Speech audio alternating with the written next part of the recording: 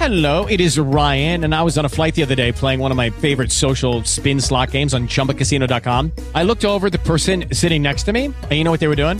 They were also playing Chumba Casino. Coincidence? I think not. Everybody's loving having fun with it. Chumba Casino is home to hundreds of casino-style games that you can play for free anytime, anywhere, even at 30,000 feet. So sign up now at ChumbaCasino.com to claim your free welcome bonus. That's ChumbaCasino.com and live the Chumba life. No purchase necessary. VGW. Void where prohibited by law. See terms and conditions. 18 plus. Ramblers, let's get rambling.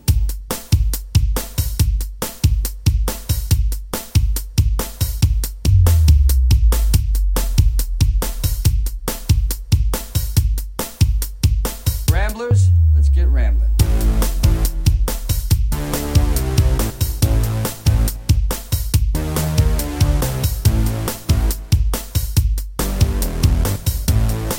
Here we go. Hello, everybody, and welcome to another episode of Ramble with Russell, episode 666. Woo! On my podcast, the home intelligent rambling, right here on the Talkshoe network, one of the longest-running single-hosted pop culture podcasts in Ontario. Welcome to the show. I'm your host, Russell Hale, and welcome to the first show of October. Ooh. Spookiest month of the year. Now, normally, Ramblers, I like to, kind of do something spooky for each episode of this month. I don't know if I can deliver that this year. I try to do like a Halloween special, but I'm not sure if fates will align this year for that kind of thing. I will try to do some spooky things if I can, and more on that at the end of the show. Not news-wise, much to talk about. I'll probably remember something later, and then I'll go, I should put it in. But we're going to get to what's on the show this week because, man, as I keep telling you folks, every freaking year, September, October is like the busiest time of year for me when it comes to videos.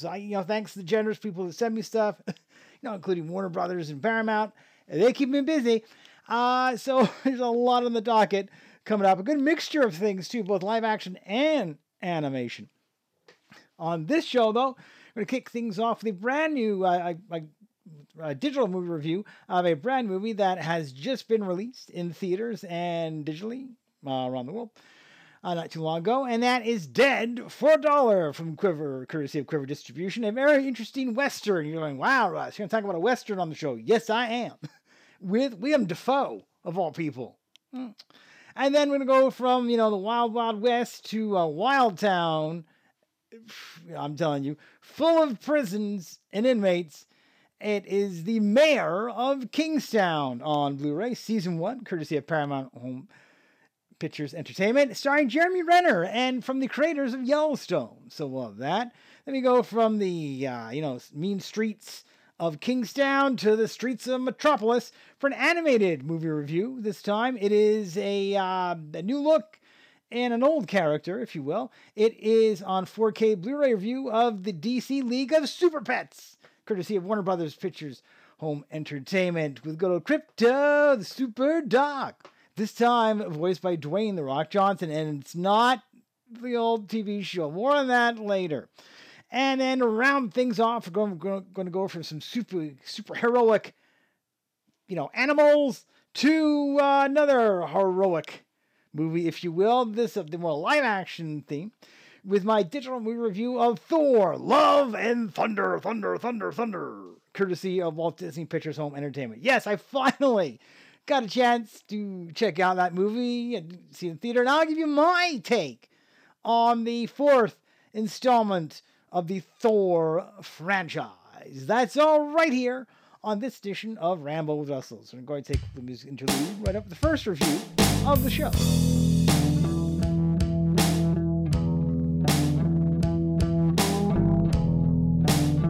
My first digital movie review for this episode is Dead for $1, courtesy of Quiver Films Distribution.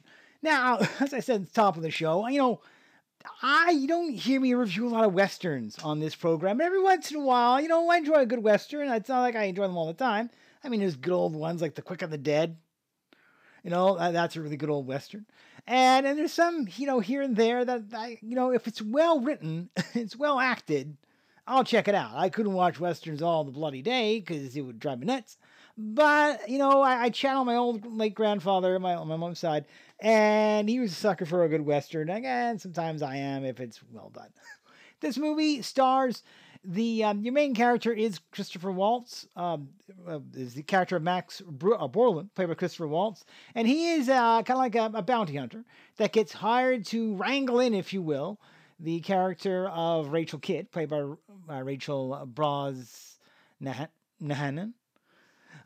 who is a woman who has run away. Well, they say she's been kidnapped, and her husband, Martin Kidd, played by Hamish Linklater, he's hired Max to track down his wife and the man she ran off with. So that's basically the plot there. Complicating the matters is the character of Joe Cribbins, played by William Dafoe. Now, I give all props to William Dafoe, man. He is not slowing down in his acting. He was terrific in Spider-Man No Way From Home. Of course, you can listen to that review right here in this channel, a few episodes back. And he's really picking up his game. And I don't know if I've ever seen him in a Western before. But this character works well because Joe and Max have a history. They kind of established that first on. And that kind of plays out through this. This is one of these Westerns, it reminds me of like a modern day spaghetti Western. If you love the kind of stuff like, Fistful of Dollars and a few dollars more, the old Clint Eastwood spaghetti Western kind of feel, it has that feel to it. It really does. And I like that. I don't often see that anymore. And for me, that works. Now, the other kind of well-known name in this one is Benjamin Bratt. He plays Tiberio Vargas. So he's in this. So that's one of the names, you kind of have heard more before. Although I've seen him do a lot lately. So it's very much the spaghetti Western kind of style where, it's good guys trying to do good and bad men being bad. And it's gorgeously shot. Like, I'm watching this in digital. I would love to see this on like Blu-ray or 4K because as a Western, looks gorgeous. It really does. I like the feel of it. It has that kind of old-timey feel, but it still is still looks like gorgeous for an older movie. Now, this movie is directed by Walter Hill. Now, you're thinking to yourself, hey, wait a minute. Walter Hill, where have I heard that name before? Well, he has a pretty good film directory. This guy, has been working for a very long time. And his writing credits, and there's been a few of them, include movies like, we're going back to Red Heat. He was a producer of Red Heat, executive producer of Aliens. He had some Tales from the Crypt Keeper, Tales from the Crypt, even Bordello Blood. There's a fun movie. But director-wise, we're talking, this man has had a pretty good career. He did 48 Hours, which is a great Eddie Murphy movie. You're talking old school Eddie Murphy. He did, I said Red Heat. And so he's had a good career when it comes to movies. Now, he hasn't done a lot. This last one was The Assignment back in 2016, so he's taken a few years off, and I don't blame the guy. I mean, he's not a spring chicken. He was born in 1942, so he's getting up there, but it's still nice to see that he's still, going around and directing. And I think it feels like a 48 Hours, maybe in a way, but, more of a Western kind of feel. Anyway, it's a good kind of old school, new school kind of Western movie. It really, the tension really builds up. The gunplay, holy moly, the body count in this movie is pretty high. It's one of these Westerns like, back in the West, your life expectancy, if you weren't really careful, was kind of short. And there's one scene in it where they come into town and they go to the sheriff and he's like, you need to take care of some guys, they're in the saloon. And the way they just march in and go, bram, bram, bram, bram, bram, and then problem solved. It's just so badass. It's like, Man, that is a little TCB right there, man. That is some severe TCB, man. Take care of business. Yeah, and I like the musical score for it. It just really sat well. So if you're looking for like a good old school western and you want to see, William Dafoe kind of keep on acting really well, this is definitely one to check out. So that is my take of Dead for a Dollar, courtesy of the great folks at Quiver Films Distribution.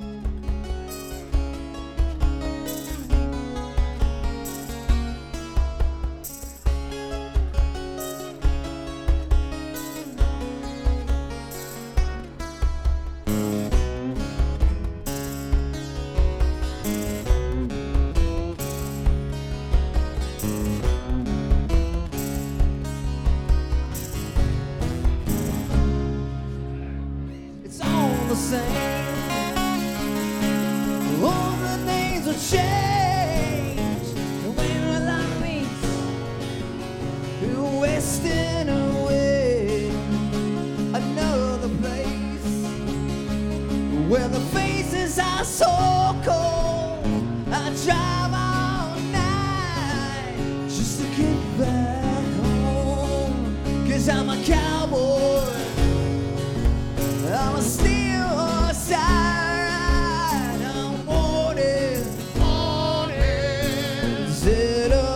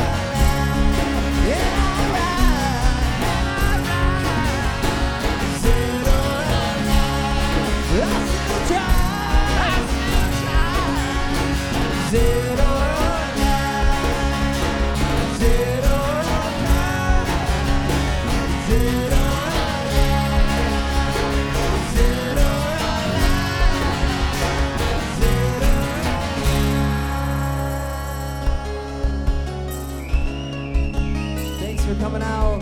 Good night.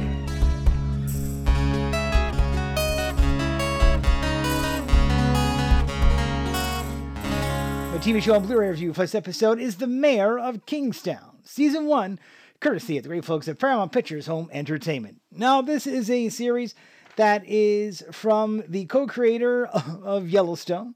So that's kind of cool. You have a very Yellowstone vibe with this TV show. It revolves around a community that has a lot of prisons and a lot of inmates surrounding it. And it's the balance of balancing the mayor of this town is trying to balance the things between the prisoners, the guards, and the street thugs.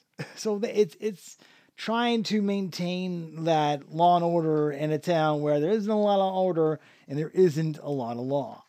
And you know, it's nice to see, you know, the Taylor Sheridan doing like a different sort of show with this, and it really is when it comes to it. And the main plot revolves around the character of Mike McCluskey, played by Jeremy Renner. And it's a 10-episode series, so it's not very long. These are very short. And then in the show, he has a younger brother named Kyle, played by Taylor Handley. And then he has another brother as well, too, Mitch. But unfortunately, and this is a slight spoiler here, but you know, it happens pretty early on. Mitch, unfortunately, does not last very long, you know, in the show. He has a very short but pivotal role to play in this series. And, you know, it's I would love to have seen how they approached the actor who played him, because it was like, you know, like Kyle Chandler, who of course was in that TV show with the newspaper that he could see the future. That's the last time I almost remember him on. I let the I preach with the role of Mitch, like, hey, this is a great new show. It's coming up. You're going to be one of the main characters, but you're not going to last more than one episode. But his departure kind of then thrusts the Jeremy Renner's character into the spotlight, and kind of drags his brother Kyle along. Now, the way it works is that Mitch and Jeremy basically Mitch and Mike McCluskey ran a service where they kind of skirted the edges of the law, trying to negotiate peace between these three groups, right? You got the criminals in the prison, you got the criminals outside the prison, and then you have the guards and the cops and all that kind of stuff, right? And Kyle is a cop. He's married and has a wife, and Mike and Kyle's mother, Miriam McCluskey, is played by Diane Wiest, and that's really cool to see Diane in something else. And she plays a teacher who teaches at the prison. So she's involved in it. And she doesn't like her sons being involved in this business, because you get the impression that their father was also kind of in the same thing. And she sees her sons coming down the same path. And she's like, you know, I don't really like you doing this, but I can't stop you from doing it. So Mitch's departure sets off a string of events for poor Mike has to kind of pick up the slack. And you get the impression while watching these 10 episodes that he really doesn't want to do this, but he doesn't know to do anything else. I mean, his best interest would be to get out of Dodge, right? But he doesn't know what else to do. And he feels he could be of service here. Now, this is a very violent show. I'm going to warn you now. This feels like it should be an HBO show. Because, I mean, right at the first episode, I don't know what it is about Taylor Sheridan, man. And this goes to, this goes to Yellowstone. This goes to 1883. There's a theme of, hits the fan really early on in a show. Like, death looms very quickly in his programs, and this is no exception to it. And this is actually based on a community in Ontario. They didn't go much into detail. They just kind of said up here, but interesting. Also along the cast, and this is a really good cast of characters in this. You have Hugh Dillon as Ian, and Hugh Dillon is also part of the producing team. And if you think to yourself, Hugh Dillon, where have I heard the name Hugh Dillon before? This man has done so much acting. It is crazy. He actually is in Yellowstone as well as the sheriff. So there you go. You've seen him in that. And you're thinking, I've seen him in something else before, but I can't remember where I've seen it. Flashpoint. He was actually Ed Lane in Flashpoint. He was also Mike Sweeney in Durham County, which I have interviewed on this show many, many, many years ago. That goes way back to 2007, like the early years of the show. I reviewed the whole run of Durham County, all 3 or 4 seasons of it. So yeah, it's funny how he just keeps coming into my life again. This man has had a really good career. Man, he's been acting. Like his first acting gig was like 1994. And he keeps getting these really interesting roles. So he's a fairly important character. He plays kind of the partner to Kyle, like the police, kind of, I guess, yeah, his like police partner, like detective partner kind of deal. So that's cool. I mean, it's nice to see him. Anything I ever seen that guy in, he has done really well in. And this is, no exception to the rule.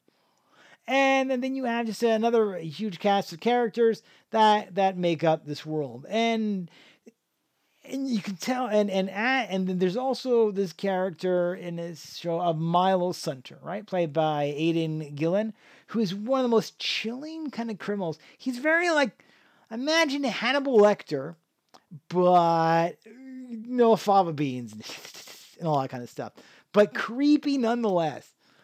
And he's like one of those guys that even though he's in prison, it doesn't mean he's not powerful. So he's a major character that deals with Mike.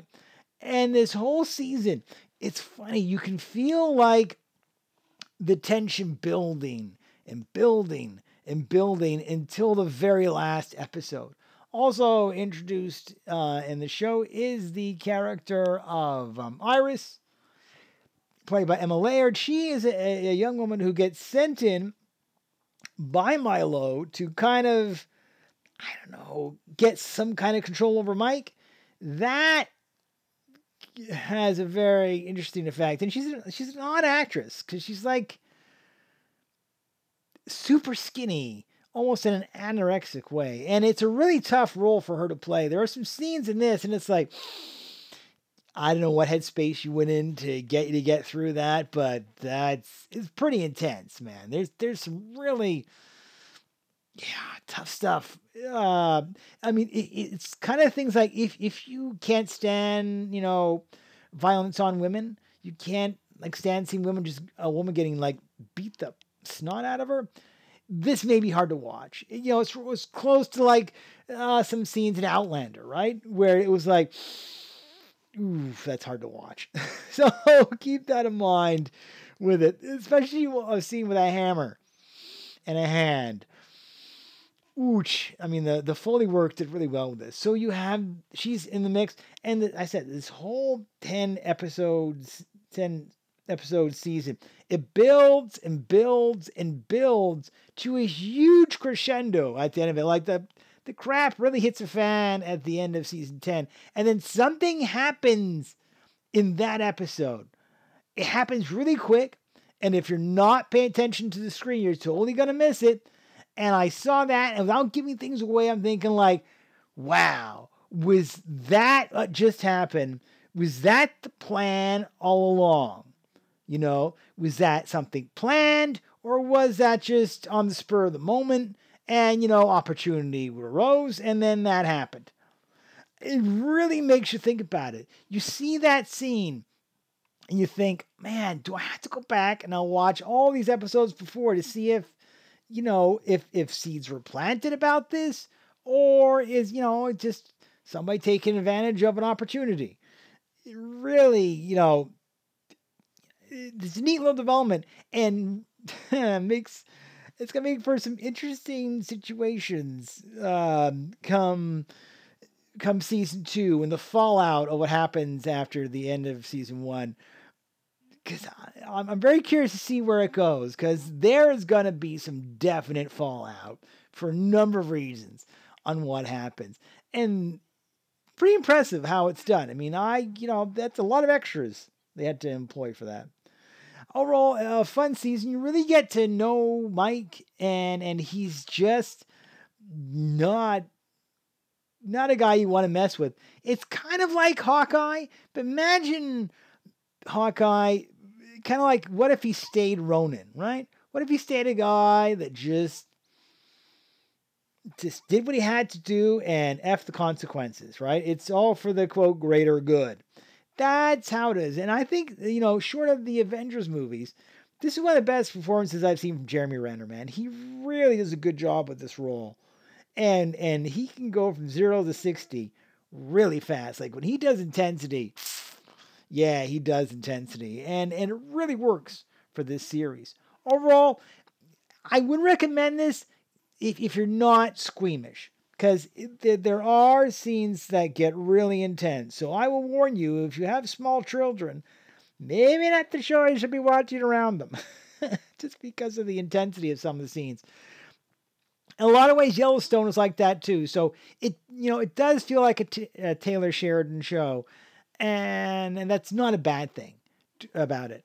Now, when it comes to extras, as I was talking about you guys with the previous Yellowstone releases in 1883, they don't shine the extras on this, and I like that. It's too many shows now, and I'll get into this when I review Peacemaker later.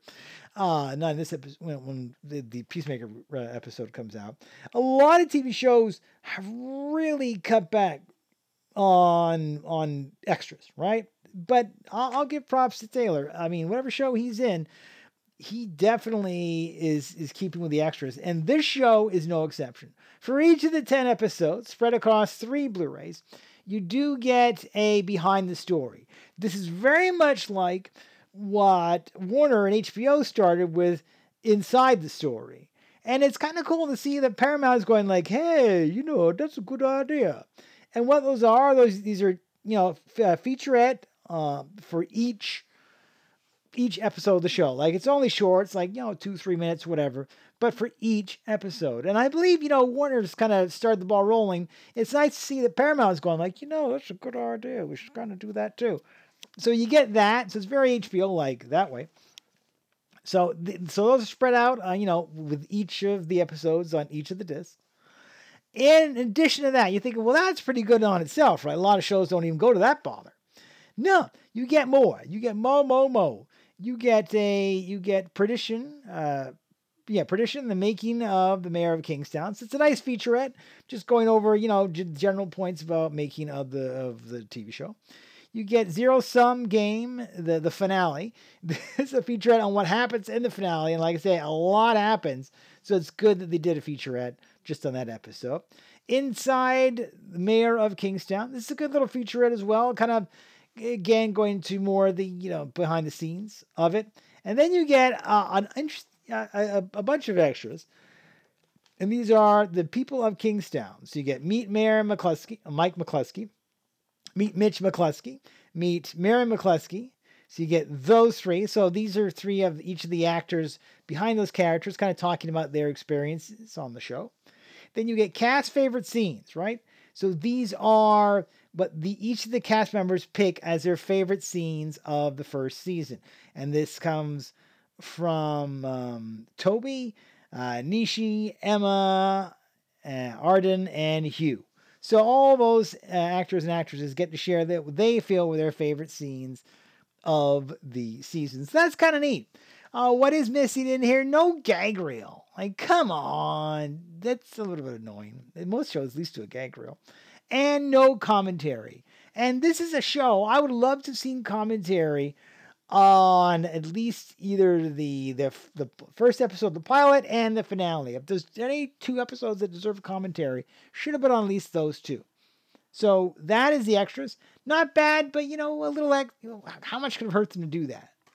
Now, I did want to comment on the packaging of this release. Now, normally, unless there's something big, I don't comment much on packaging these days. But for this release, this is a trend I'm starting to see, and I don't like how I'm seeing it. So, as I said, they have 3 Blu-rays come with this set. Now, normally you think of 3 Blu-rays. Okay, they're going to have like a case where it's going to be one on one side, one on the other side, normal case, and then maybe you have the second disc is like a flippy in between, right? Like we've seen that before, right, Ramblers? We've seen that kind of setup, and I like that because it protects each of the discs. Well, I don't know why this is becoming a trend, and it's not just Paramount I'm going against with this. But Paramount decided for this release, instead of making, that extra insert flippy thing, they said, nah, we're not going to do that. We're going to make a standard double case, and we are going to stack 2 discs on top of each other on the right side, instead of making an extra middle flippy thing. And I don't know why they decided to do that. I don't like stacking. You really risk, although not as bad as DVDs, scratching the bottom surface of one of the discs. And I guess it saves like a wee bit of space, but really the inconsistency of it, because I've seen them do the flips before. I mean, a lot of the DVDs, say for a $5, they're stacked, but they're stagger stacked, and there's a flip. These are like one stacked on top of the other, and then that's, I don't know, it's really not the way to go. It's the only gripe I really have is just I would have preferred a flip in the middle to separate each of the discs. But that's the way it is, and I can't control that. Overall, if you're looking for, a kind of cop, kind of prison, gritty drama, I mean, there's been so many prison shows over the years. There was Prison Break. There was, I believe, The Wire was one. There's been quite a few prison shows. And now I'm going to be admit with you, Ramblers, I haven't watched a lot of them. I've heard about them. Well, I've never been much of a prison show person. But this one does the job for me. I really like the first season. I'm very curious to see the fallout come season 2, because, oh boy, there's going to be some. And see where the characters go. So I would recommend it. It can be very violent. It can be very tense. There is nudity in it. It's not for kids, but it is a fun ride. And I'm continually being impressed by the stuff that Taylor Sheridan puts his name towards. One more thing I want to add at the end of this review. The theme song for the show is another bang-on winner. It is so ominous. It is so brooding. And like the other shows, like Yellowstone in 1983, yes, you have people like, and it's a nice long theme song. You have, image, it's like the photo of the person comes on the screen, like a profile shot, and their name, and then the profile of the person and their name, like old school credits. So thank you. Keep up that work.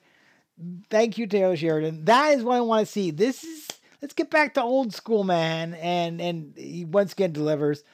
I challenge you not to like this theme song. It is just so appropriate for the show. And they much like the 1883, they also do it where, some character goes away, they automatically, adjust the opening credits that way. So that is my take of The Mayor of Kingstown, Season 1 on Blu-ray. Courtesy of great folks at Paramount Pictures Home Entertainment.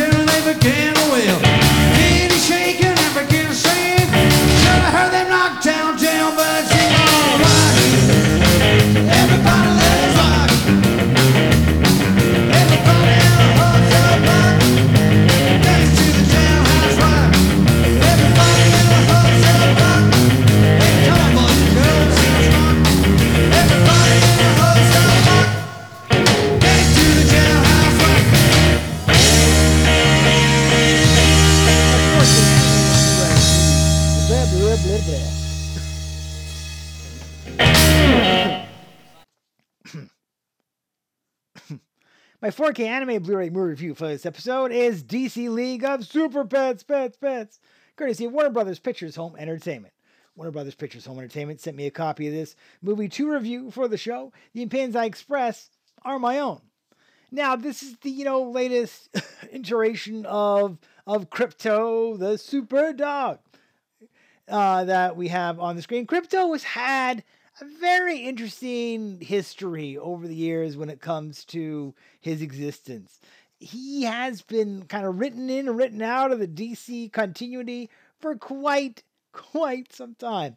And prior to this animated feature, there used to be the Crypto, the Super Dog animated show. I have got a copy of that just recently sent to me. More on that at the end of the show.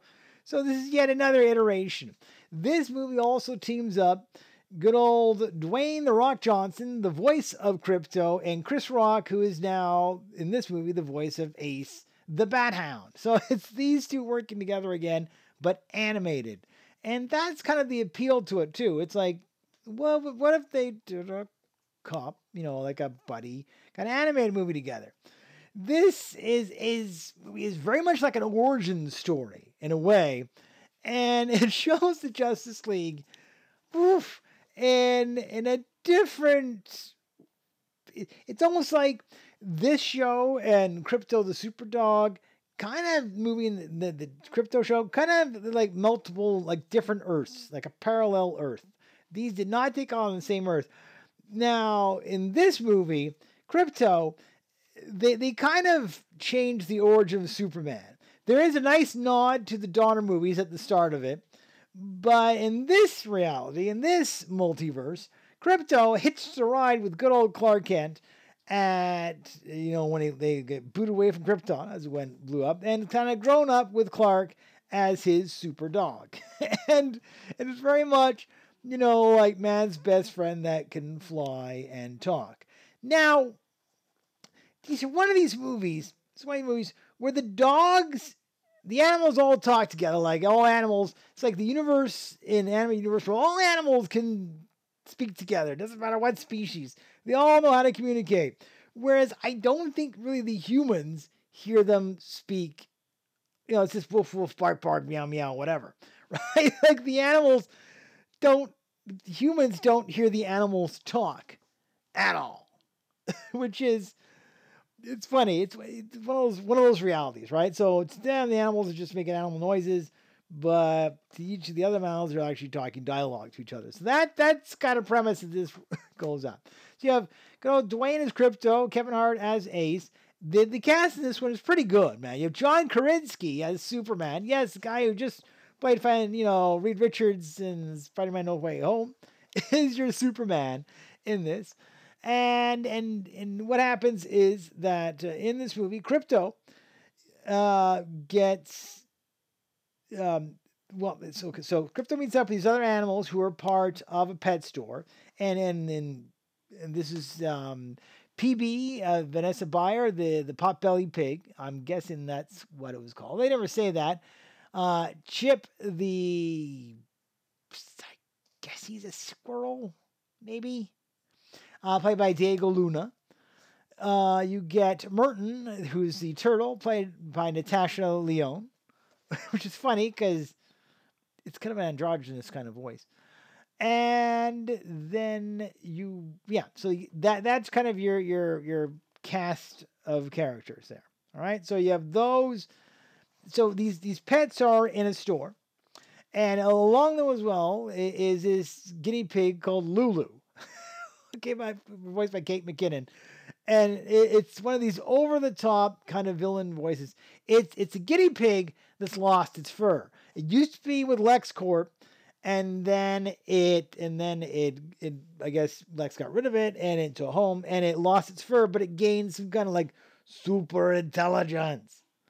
And the way the movie starts is Lex is trying to bring down some kryptonite. Right, he gets thwarted by Crypto and Superman, but the chunk of the rock lands into this this animal rescue place, and it grants, I think it's chunk of red kryptonite, and it or was it red or some other color?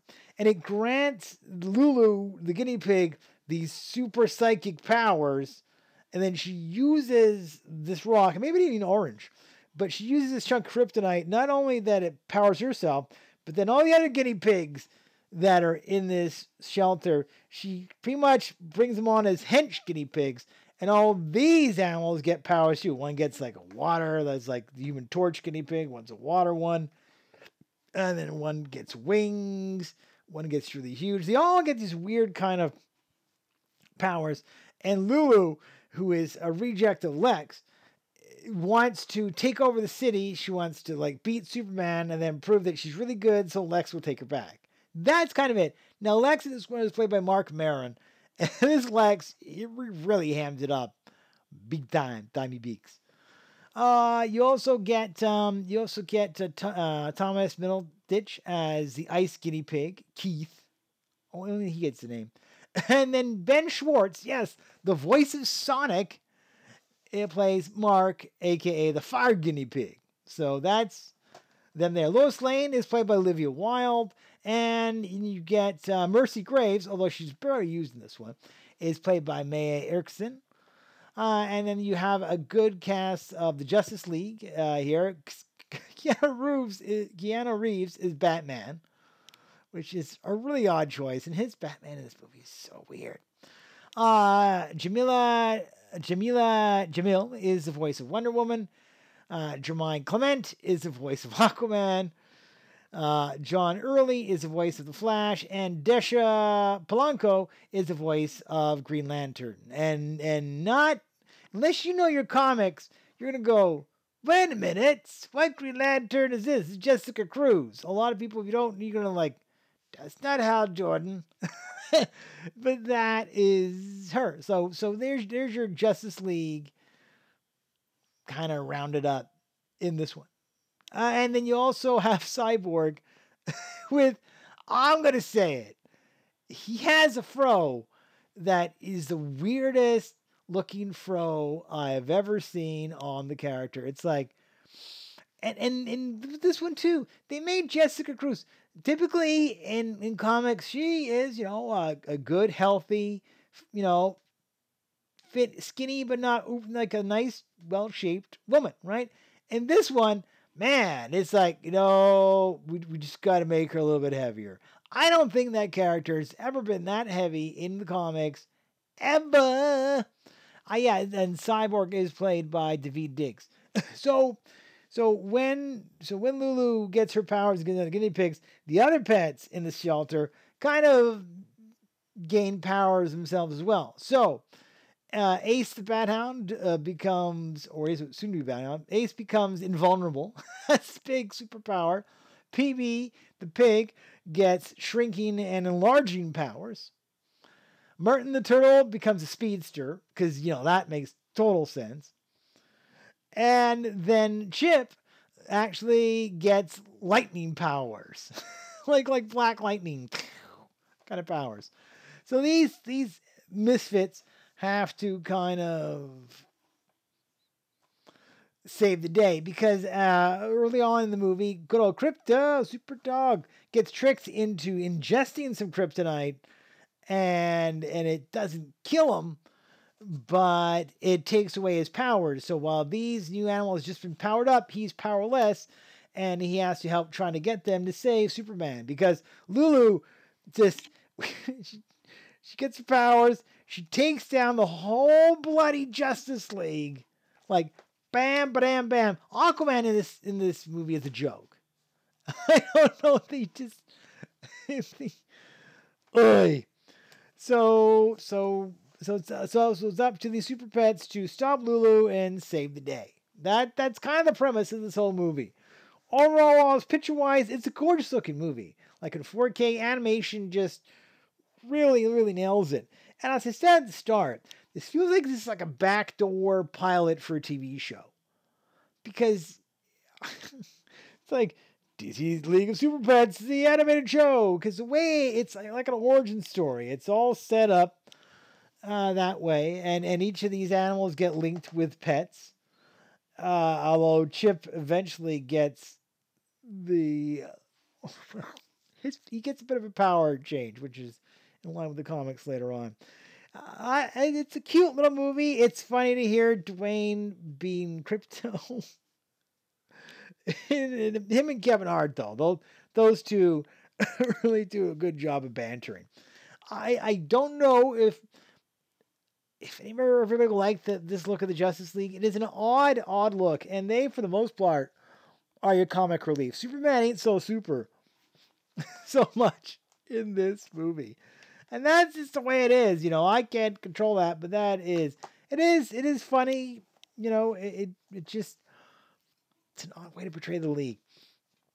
But you do get a lot of nods to some, like, it's a dirt load of Easter eggs too. A lot of Easter eggs that us older adults will get, but right over the heads of some of the kids. For special features, you do get how to draw crypto. I just love doing draw segments. I don't know why. Behind the super voices, yes, a featurette actually on the people doing the voices in the animated feature. Yay! Thank you for that. It's so rare in animation any day. I like to see the things with people doing the voices. You get Super Pets Animation 101, another how to draw or how to do like simple basic animation with drawings. The World of Super Pets, find the Easter eggs and deleted scenes. No audio commentary, no director commentary. I would love to have heard commentary in this one with Dwayne and Chris. Chris Hart, that would have been just hilarious. Or Dwayne and Kevin Hart, that would have been just hilarious to hear those two kind of going at it in audio commentary, because they riff on each other a lot. You see the interviews are hilarious. Overall, it's an interesting chapter to the franchise. It's funny in a way of the cover. It shows Lulu with the rest of the gang. It makes it look like she is a super pet and not like their enemy. I will comment, though, on the slipcover. This one is really cool. If you tilt it the right way in the light, a lot of the elements actually kind of have a nice little glow to them. You have a glow around the Ace outfit and Crypto's collar and some of the outfits. Really cool how they did that. Just tilt it and you'll see. And then keep in mind, though, the pets, this gang of motley animals, they don't get these costumes until practically the end of the movie. So if you're thinking like they're going to show that the whole movie, I said no, it takes a while. Overall, it's a fun little story, a lighter side of Soups, I guess. And because during this movie too, Superman is really kind of really, getting closer to Lois Lane, and Crypto sees it as like, well, she's a threat to me. And the way he deals with it at the start of the movie is so funny. It's such a dog thing to do. Like, okay, see you, threat. So that's that. I definitely, this movie, I could either of them seen like a direct-to-video sequel within a year or two, or maybe not theatrical, or at very least a brand new show on HBO Max. Although they have cut down their animation a lot. So I don't know. It definitely seems like a pilot for a TV show. Just the way it's written, that's just the feeling I get. But a fun little glance into the world of, an alternative take into superheroes and the DCU with Super Pets thrown into boot. So that is my take of DC League of Super Pets on 4K Blu-ray, courtesy of the great folks at Warner Brothers Pictures Home Entertainment.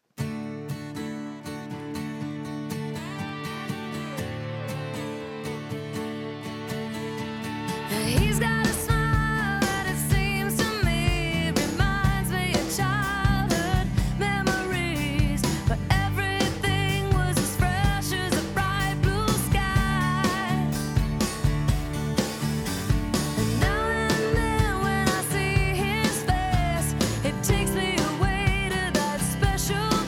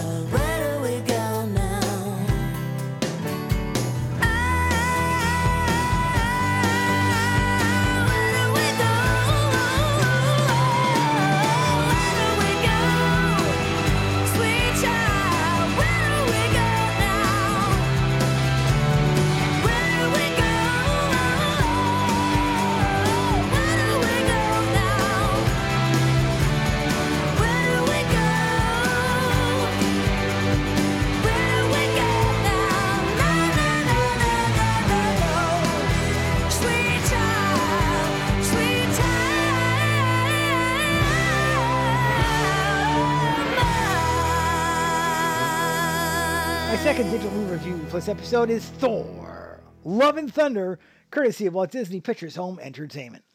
Now, this, of course, is technically Thor 4, which, the first Thor was way back in 2011. And this continues, I guess, Thor's journey, if you will, into finding himself.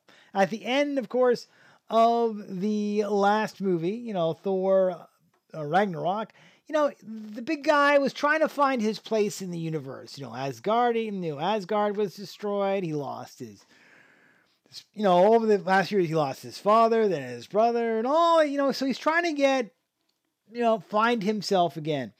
And that's the kind of premise of this movie. It's once again directed by Taika Waititi. I thought, for the most part, Ragnarok was fun. It was a different kind of take on the God of Thunder, a lot more humor in it. And this movie is very much the same. It's very much a Taika Waititi movie because the humor in this is all over the place. Also in this movie, good old Jane Foster returns to the film. A lot more, I guess, powered up, played by Natalie Portman. And it's funny, I heard before this movie started, she looks so weird in this film. And yeah, it's funny how they did this. Because when she's just good old plain Jane, and not the mighty Thor, she's, looks like a regular Natalie Portman, right? Like, not any different than anything she's ever looked. But when she Thorizes, and I know that's not a real word, but I'm going to use it anyway. When she gets the power of the mighty Thor, they really bulk her up, like arms, muscle-wise. It's really crazy how they do that. So the main plot around Thor 4, besides, Thor trying to get back, just kind of straighten up his life, we get introduced to a brand new character, and people have pointed out this before, and I'll agree with that. Man, DC villains, as good as they are, don't last very long. So your main big bad in this one is the God Killer, and that is played by good old Christian Bale. And it is funny, Gore the God Killer. He looks, in this film, he looks nothing...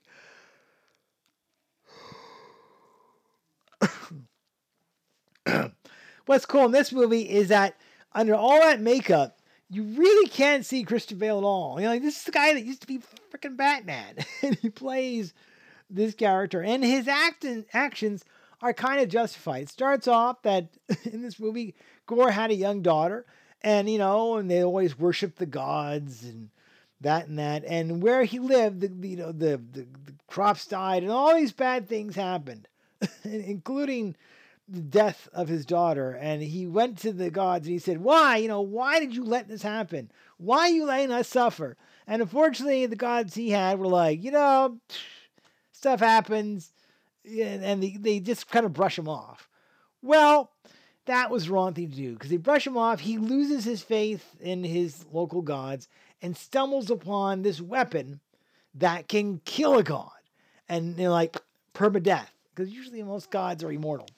So he stumbles upon that, then kills his first god, and then goes on a rampage spree, killing all the other gods. Now, it's funny, they hype this guy up as the God Killer, yet you only actually see him kill, at the start, one god. That's it. You're like, where's the montage of going through the, mythical world and just hoofing off people? But I guess maybe they thought that was a tad bit violent.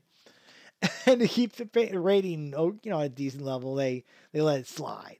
But that's the premise of it. Along the way, to better himself, he is joined by good old Jane Foster, Mighty Thor. And there is a catch to her getting those powers. And you'll see that explained. And Valkyrie is back too, although she doesn't like being the king. I think she's getting kind of bored with it, and that doesn't surprise me in the slightest. So there's that going on. And it's an interesting movie in that it also fills in the gaps of the Thor and Jane Foster relationship. Because in the previous kind of movies, all the Marvel movies, it was touched on that those two had a relationship, but they never really showed it, to my knowledge. And this time you get to see them like living together and, going through stuff. And it puts a little bit of like, oh, so that's what it looked like. So that's kind of a nice nod to see, because a lot of people, before were like, where is that kind of stuff? And it just, it wasn't there before. So it's nice to see finally the back history of these two characters, because that really helps bring up the stakes when it comes to this. So basically the plot is, like Jane Foster is suffering and she's losing hope of being cured. Then she says, hey, let's go visit Mjolnir, because it's a magical hammer. And this is, the same hammer that Hela broke smattered across the beaches, but I guess through the magic of mythology, it reformed. Now, it's funny about Mjolnir is the hammer reformed, but it's not totally solid. It can do this really weird trick where she can chuck it, little chunks of it fly off at them and totally decimates their defenses.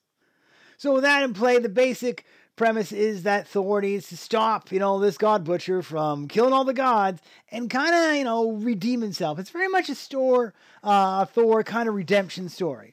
And it's a weird thing with his hammer, because not only does Jane come back, but Mjolnir comes back. And you've always thought he has kind of a relationship with his weapons. And his new one, Stormbreaker, kind of gets jealous of the other one coming back. It's weird. I never think a mythical weapon could get jealous, but it kind of does in this. And it's an odd thing. The action, the humor, it's there. The Guardians of the Galaxy, yes, are at the start of this movie, but man, you blink and they're gone. They're very little in this. It's like at the start, they do a little thing with Thor. Thor goes, see you, bye, and they're gone for the movie. So they're briefly in it. And that's it. Just enough to see Thor, bye ya. So these, it's a continuity of what Endgame ended. So there's that. And it really is him just coming to grips with things. Now, Jane does have an ending. Whether you think that ending is appropriate, whether they'll do anything more with Natalie after this movie, I don't know. They give a nice cameo to another character from the Thor franchise, which is kind of cool. Which maybe we'll see again, maybe we won't, but it was a nice kind of throwback to that. I mean, overall, and this movie has two endings. So it has one ending involving what I just talked about, and another ending involving a character that's introduced in the end of the film too. And I don't know where they're going. Like, this movie ended with Thor will return, so theoretically there's a Thor 5. I don't know where they're gonna go with it, what kind of plot development, because let's put it this way, at the end of the movie, you find out why it's called Love and Thunder, and it's not what you think. So keep that in mind. It's kind of like, whoop. Music is pretty good. It's very much kind of rock. It's a lot of kind of music the younger kids be going, if I had to play that old cruddy music, and it's like, tough luck, kiddies. So it's a decent soundtrack, per se. And a lot of it's gorgeous. You have some great cameos in this one. Russell Crowe plays Zeus. And he scams it up so much. And one of the endings does, bring up a very interesting possibility to Thor 5 and what's going to happen. Like, it really is there. And there's a character that shows up. And unless you know your Marvel comics really good, because it's a very fleeting glimpse of this character, you're going to go, wait, who's that guy? And it's cool to see that there may be a live action version of that character, or they'll bait and switch us and do something else. But that's kind of cool.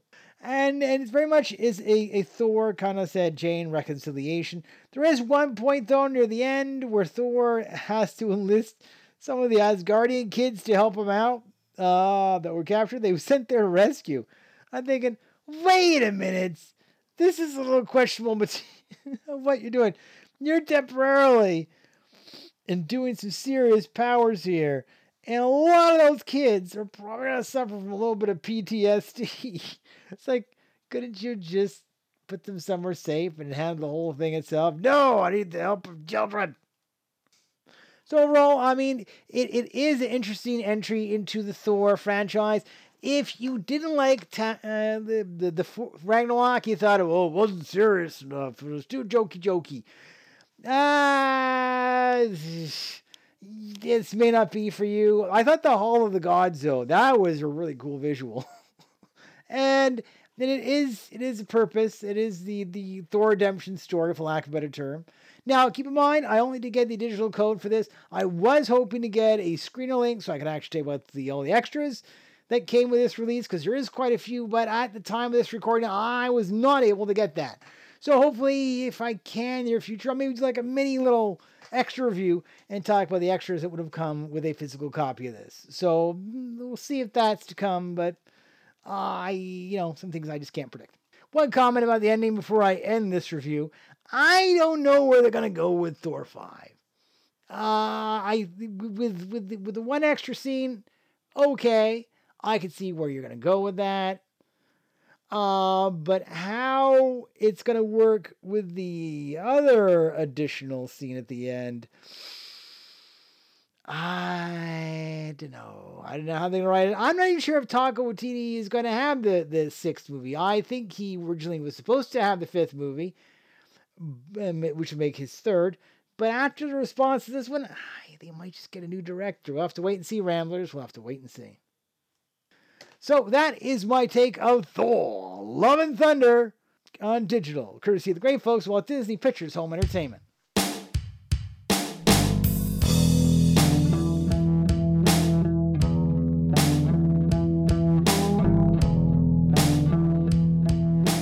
Well, that's it for this episode of the show. I hope you all enjoyed it. As always, you can check me out on Twitter. I'm at Rambling Russ, at RAMBLINGRUSS. Tweet me, I'll tweet you back. I appreciate all the retweets and followers I have on Twitter. And if you follow me, I will follow you on Twitter. I usually post up all the new show postings and announcements. Any kind of cover art that that comes with the releases, I usually post it up with my reviews, just to give you an idea of what to look for if you're interested in checking any of the fine videos I review out there. And, of course, you can check out all new episodes right here on the Talkshoe Network. I'm caller ID 18411. That's brand new episodes right here, as well as on Google Play and Spotify. If you're listening to the show through Talkshoe, just keep in mind, they do like to put in these little 30-second ads before you actually hear the intro music to the show. Don't be thrown off by them. Sometimes it's a guy selling real estate here in Niagara. Sometimes it's a weird foreign language thing. I have no idea what they're saying. It's only usually 30 seconds. You don't want to listen to it. Scoot a bit ahead, and then you can get the start of the show. Just don't be thrown off by that. This is how Talkshoe does things. I don't think my other feeds do that to me, just Talkshoe. So keep that in mind. Well, I'm not sure if it carries on some of the other ones as well. So you can check out older episodes on my original internet on Libsyn. That's http:// Rambling Russ, RAMBLINGRUSS.Libsyn, that's .LIBSY is in Yankee, N is in November.com. That's my original home internet where I have over 6+ years of podcasting goodness, going from 2006 to about 2013, and then I switched to a more permanent, regular gig here on Talkshoe. Lots of great old interviews, reviews, some coverage from good old Fan Expo from about 1998. That's not the date. About 2008 to about 2012. And lots of good retro content. If you want to check it out, you can check it out there. And, of course, across many other web directories across worldwide, podcast directories across World Wide Web, and in iTunes under podcast. Just type in Ramble Russell in the search engine, and you'll find my links to episodes of the old show there, if you want to check them out. What's coming up on future episodes of the show? A lot. As I said at the start of the show, September, October, it's like Christmas comes early for me when it comes to reviews. I have so much to watch, and I'm doing my best to get through it all.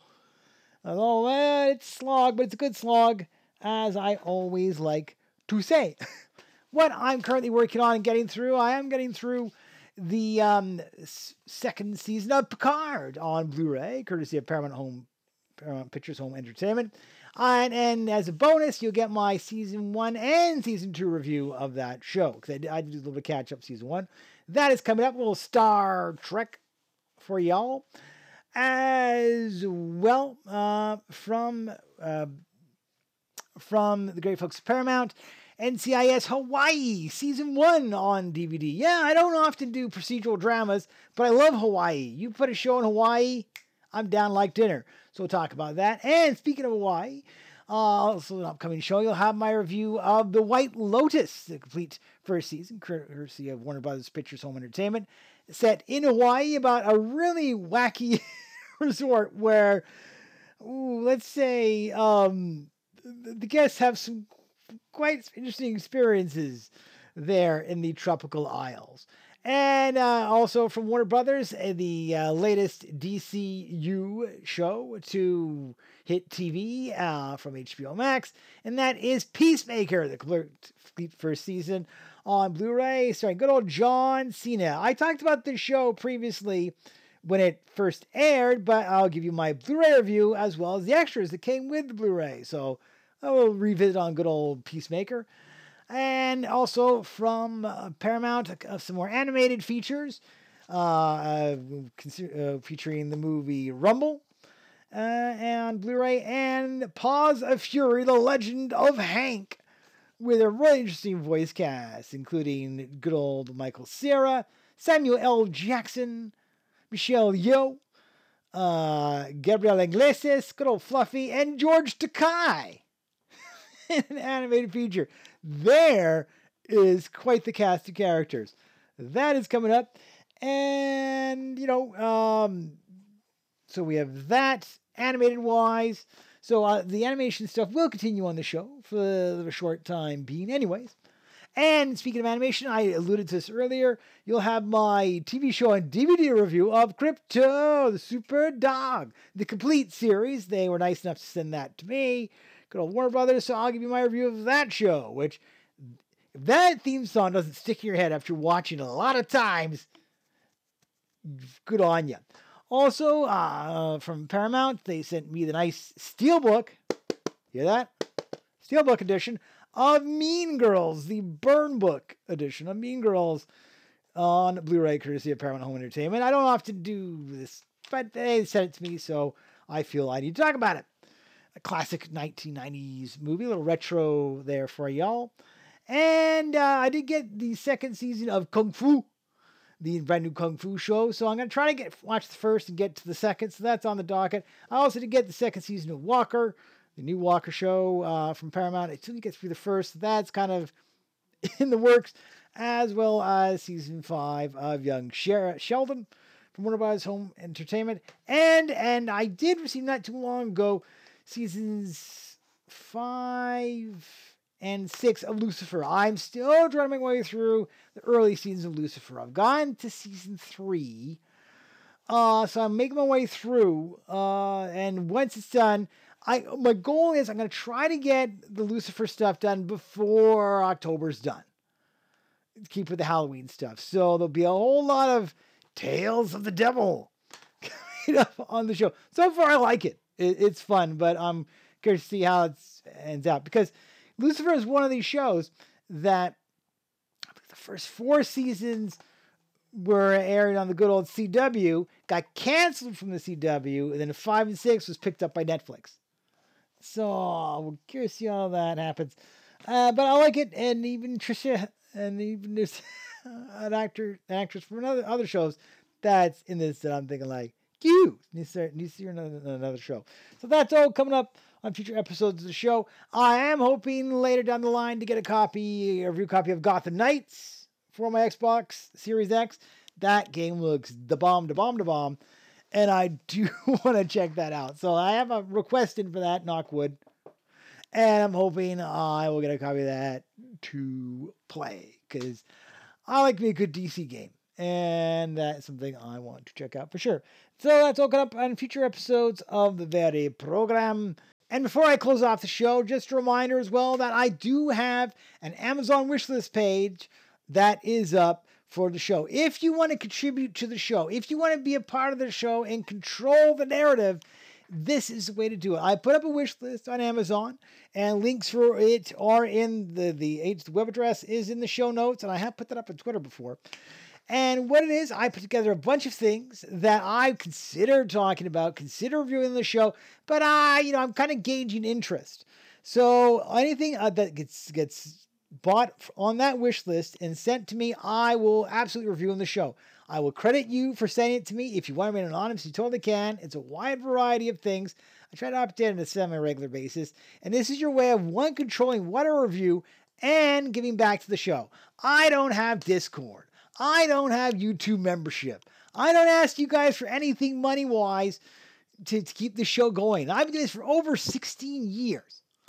But this is an idea I have. I'm testing it out. I want to see if you guys want to, help with the show and maybe control what I talk about. A little bit of, listener and interaction I'm trying to do on this program. There's a wide variety of prices. Spend what you can afford. I'm not asking you all to spend a fortune on me, but it's a wide variety of things. Some things I put up there I don't usually talk about on the show because I don't know if there's an interest. And I only have so much money to invest in things.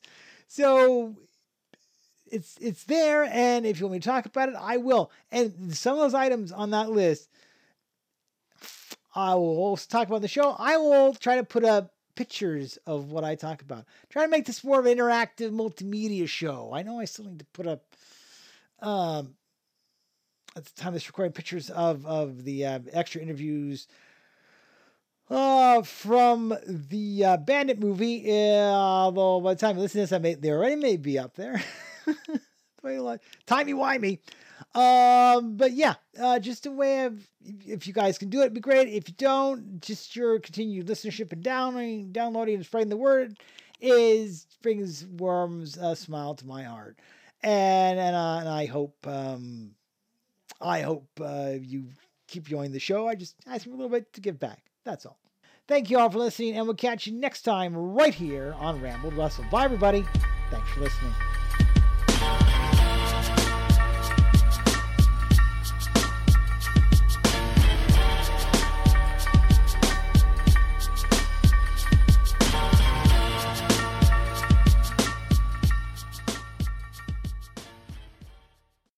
With Lucky Land Slots, you can get lucky just about anywhere. Dearly beloved, we are gathered here today to... Has anyone seen the bride and groom? Sorry, we're here. We were getting lucky in the limo and we lost track of time. No, Lucky Land Casino, with cash prizes that add up quicker than a guest registry. In that case, I pronounce you lucky. Play for free at LuckyLandSlots.com. Daily bonuses are waiting. No purchase necessary. Void where prohibited by law. 18+. Terms and conditions apply. See website for details.